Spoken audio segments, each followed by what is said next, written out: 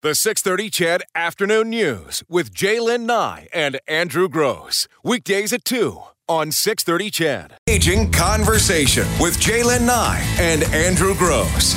Breaking news with Eileen Bell and sports with Morley Scott. This is the Afternoon News on 6:30 CHED, Edmonton's breaking news and conversation station. You see, I want money, lots and lots of money. I want the pie in the sky. Well, you know what that music must mean. It's Monday and time for another edition of The Hoot. Joining us from ATB Financial Chief Economist Todd Hirsch. Hey, Todd. Hi, guys. I'm quite into your topic this week because I've got two young kids living at home that I would like to see working. You wanted to talk about. You'd like to see them get out of the house. I would like to see them be able to afford to get out of the house. I don't know if they have to actually leave.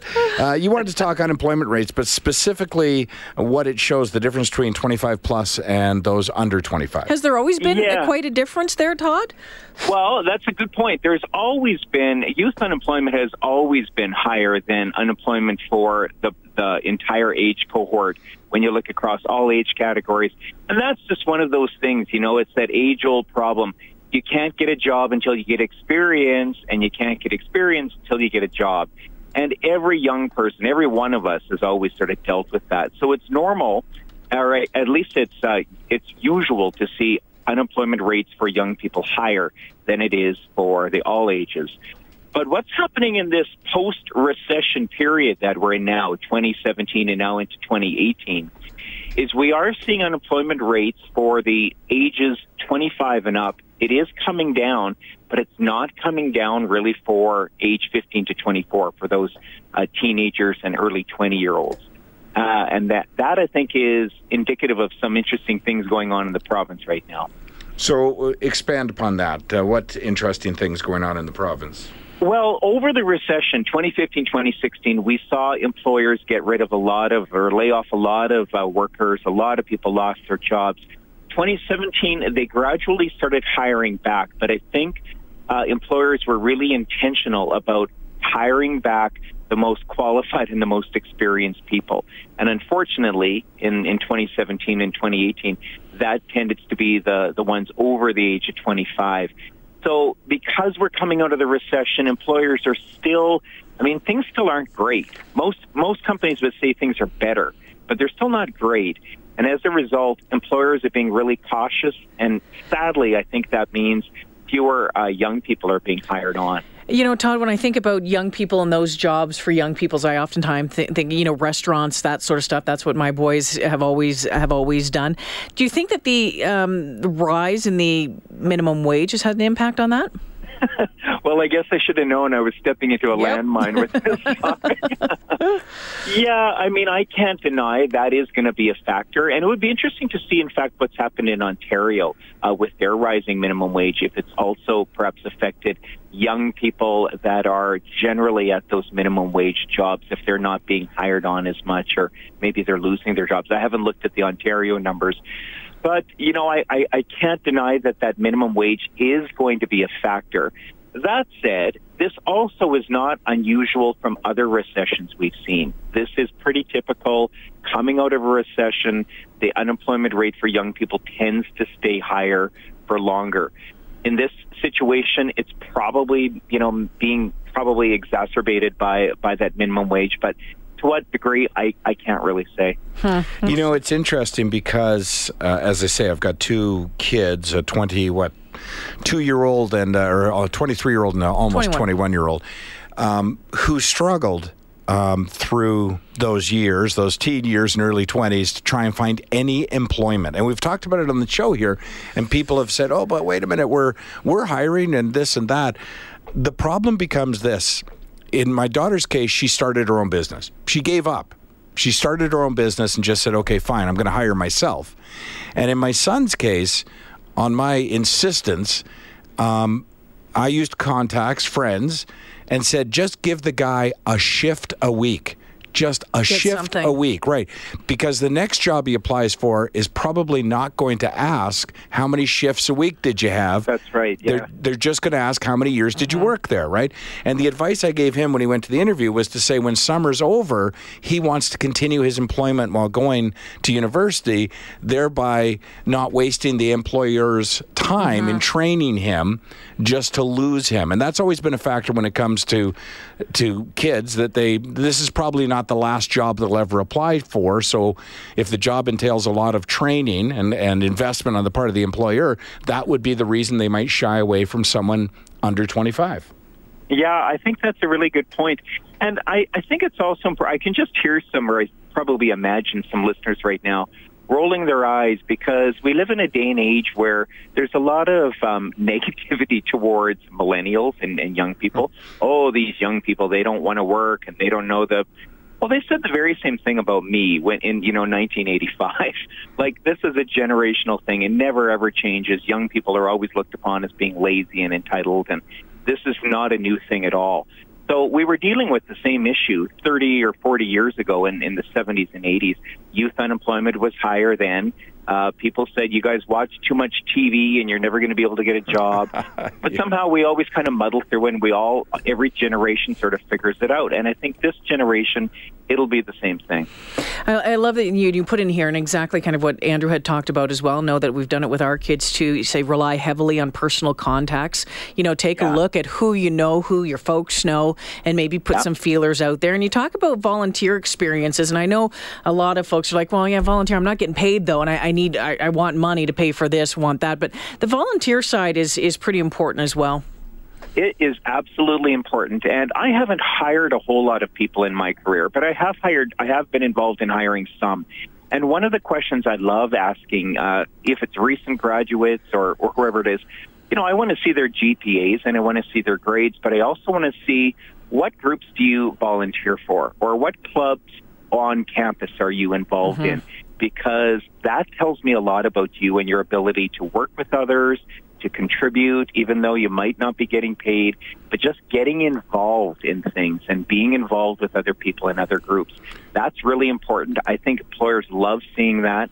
And the more you get involved with volunteering, it opens up a whole new series of potential contacts that you didn't have before. Well, and plus, as a company hiring, you want to make sure that their volunteer work matches up with the core values of your company, right? Yeah, for sure. The last place I volunteered for 2 years, 630 Chet. And then ended up with a job. I ended up with a job here. Yeah, well, you never know where volunteer work is going to take you. Yeah, you don't have to be 15 years old. You can be 55. Because what company or 45. What company won't take a guy for free? Right, 2 years of Monday nights here at 630 Ched, no money whatsoever, with a long-term plan of hoping that one day they would say, did you want to get paid to be here? And they did. It works. What you're saying works. I guess what I'm saying, you can't underscore, I can't underscore enough, I should say, how important volunteer work is for all the reasons that you've just said, and for what you said, Jay, getting to know other people. And you know what, when that opening comes up, and you're already in the organization, so it doesn't necessarily have to be a charitable volunteer situation. Most people who want to get into broadcasting, for example, if you were to volunteer to come work in a newsroom, I'll bet you we'd take you. Yeah. And there are groups there's got to be one in Edmonton, but I know there is one in Calgary. It's called Volunteer Calgary, and it's an association of these companies and organizations that are set up to take volunteers. They have volunteer programs. And I would recommend, anyone in Edmonton, if you want to volunteer, don't just show up at a business and say, I'm here to volunteer. Go on the website and find the companies that have volunteer programs in place, and because they'll be happy to take you. They know what to do with volunteers, and they know how to get you set up. Todd Hirsch, a senior economist at ATB Financial, joining us for our weekly Hoot segment. Todd, always great to talk to you. Hey, and can I just say one quick thing? Yes. Sure. Tomorrow morning, so this was the topic of my Monday Morning Owl. Tomorrow morning in the Owl is part 2. I'm going to look at unemployment rates of people over the age of 55. So it's the other end of so everyone will be sleepless tonight, worrying, wondering what I'm going to say. So you can subscribe at atb.com/economics. Sign up for the Owl newsletter. And tomorrow we'll look at mature workers and their unemployment. Awesome. Totally different situation. It's interesting. Do you know who else has done well by volunteering, by the way? Todd Hirsch. I mean, when you think about it, Todd, right? You do this hit and the QR77 hit. We don't pay you. No, you do not. But it gets you out there, right? Like, yeah, that's right. It helps your brand. I mean, and I can go back and look at in the last 30 years the different groups I've volunteered for, sit on boards and committees and all sorts of things. It's important that people do this, not just as a way of gaining experience, but really giving back and making our communities great communities to live in. So important. Perfectly said. Todd, always a pleasure. Thanks for this. Is it Rob Roach next Monday? It's Rob Roach, and he'll be with you for a couple weeks, actually. I'm going to be going off on a couple weeks of holidays here. Nice. So.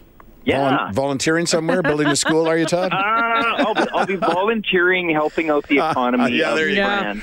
Volunteering to open some bottles of wine. Thanks, Todd. Thanks. Have a good day, guys. You too.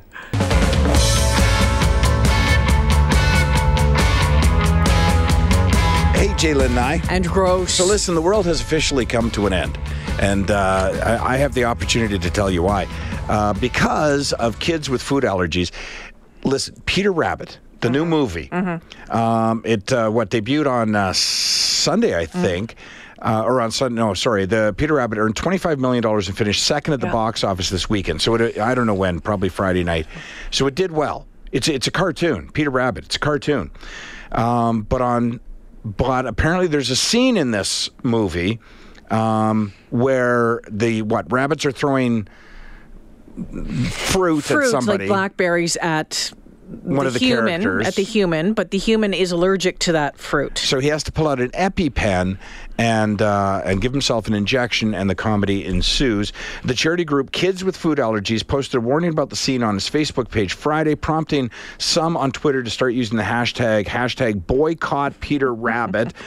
They went on to say the real fear and anxiety that people experience during an allergic reaction is a serious matter, the group wrote. Making light of this condition hurts our members because it encourages the public not to take the risk of allergic reactions seriously, and this cavalier attitude may make them act in ways that could put an allergic person in danger. It's a cartoon! Remember we talked earlier about no matter what you do, if it's comedy, it'll offend somebody, right? Seriously, my wife has an EpiPen. If we went to Roger Rabbit and saw them... Peter Rabbit. Whatever. Really? What are you allowed to joke about? Can somebody make a list for me? Because I think this was the last thing on the list. You could have a cartoon make fun of an EpiPen. No, that's off the list as well. I'm so tired of everything hurting. How does anyone get through the day anymore? How is it possible? In bubble wrap. You know what? That's the only industry doing well out of all of this. You know, I have to tell you, I watched this group, and hey, let's be real. We know that food allergies and allergies are very seriously, sure, and they can be deadly serious. Yeah. We get that. But as I listened to the people behind this boycott Peter Rabbit thing, I think I'm still trying to pull my eyes back down because they were rolling back in my head so much because... Exactly. Imagine the Roadrunner and the Coyote, and just like, you know what? We need to tell people that it's probably not a good idea. You can't drop an anvil on someone's head. Right. Do not drop anvils on people's heads. And Acme does not actually exist. The company that sold the anvil. Like, why do we have to warn? It's going to become a society in which people are so stupid. I can't even finish a sentence now. Do you know who has to know about food allergies? The person with the food allergy. They're the ones. And those around them, their family and loved one friends should probably know as well. If there's a problem, a possibility that something's going to go wrong, you might want to mention it to your waiter as well, just in case somebody in the kitchen... Do you have any allergies? Yeah, right, I do, exactly. actually. Yeah. Like, all of that stuff should be, the basis of all of that knowledge should be with the individual with the food allergy. To suggest that, listen, you know what, everything changes now because some people went to a movie and saw Peter Rabbit make fun of a guy with an allergy. You're like, okay, well, that's it. That was the last, that was it. I can't do it anymore. I honestly can't. I can't do it anymore. My eyes rolled so far back into my head, I almost lost consciousness at that. It's entertainment. Like, does everything have to be directed at protecting the weakest in the herd? Like, is that, you know what I mean? Like, come on. I can't even form a good argument about this because it's so stupid. I think come on. It works just fine at this point. All right. Come on. It's 4 o'clock news up next. The 6:30 CHED Afternoon News with Jaylen Nye and Andrew Gross. Weekdays at 2 on 6:30 CHED.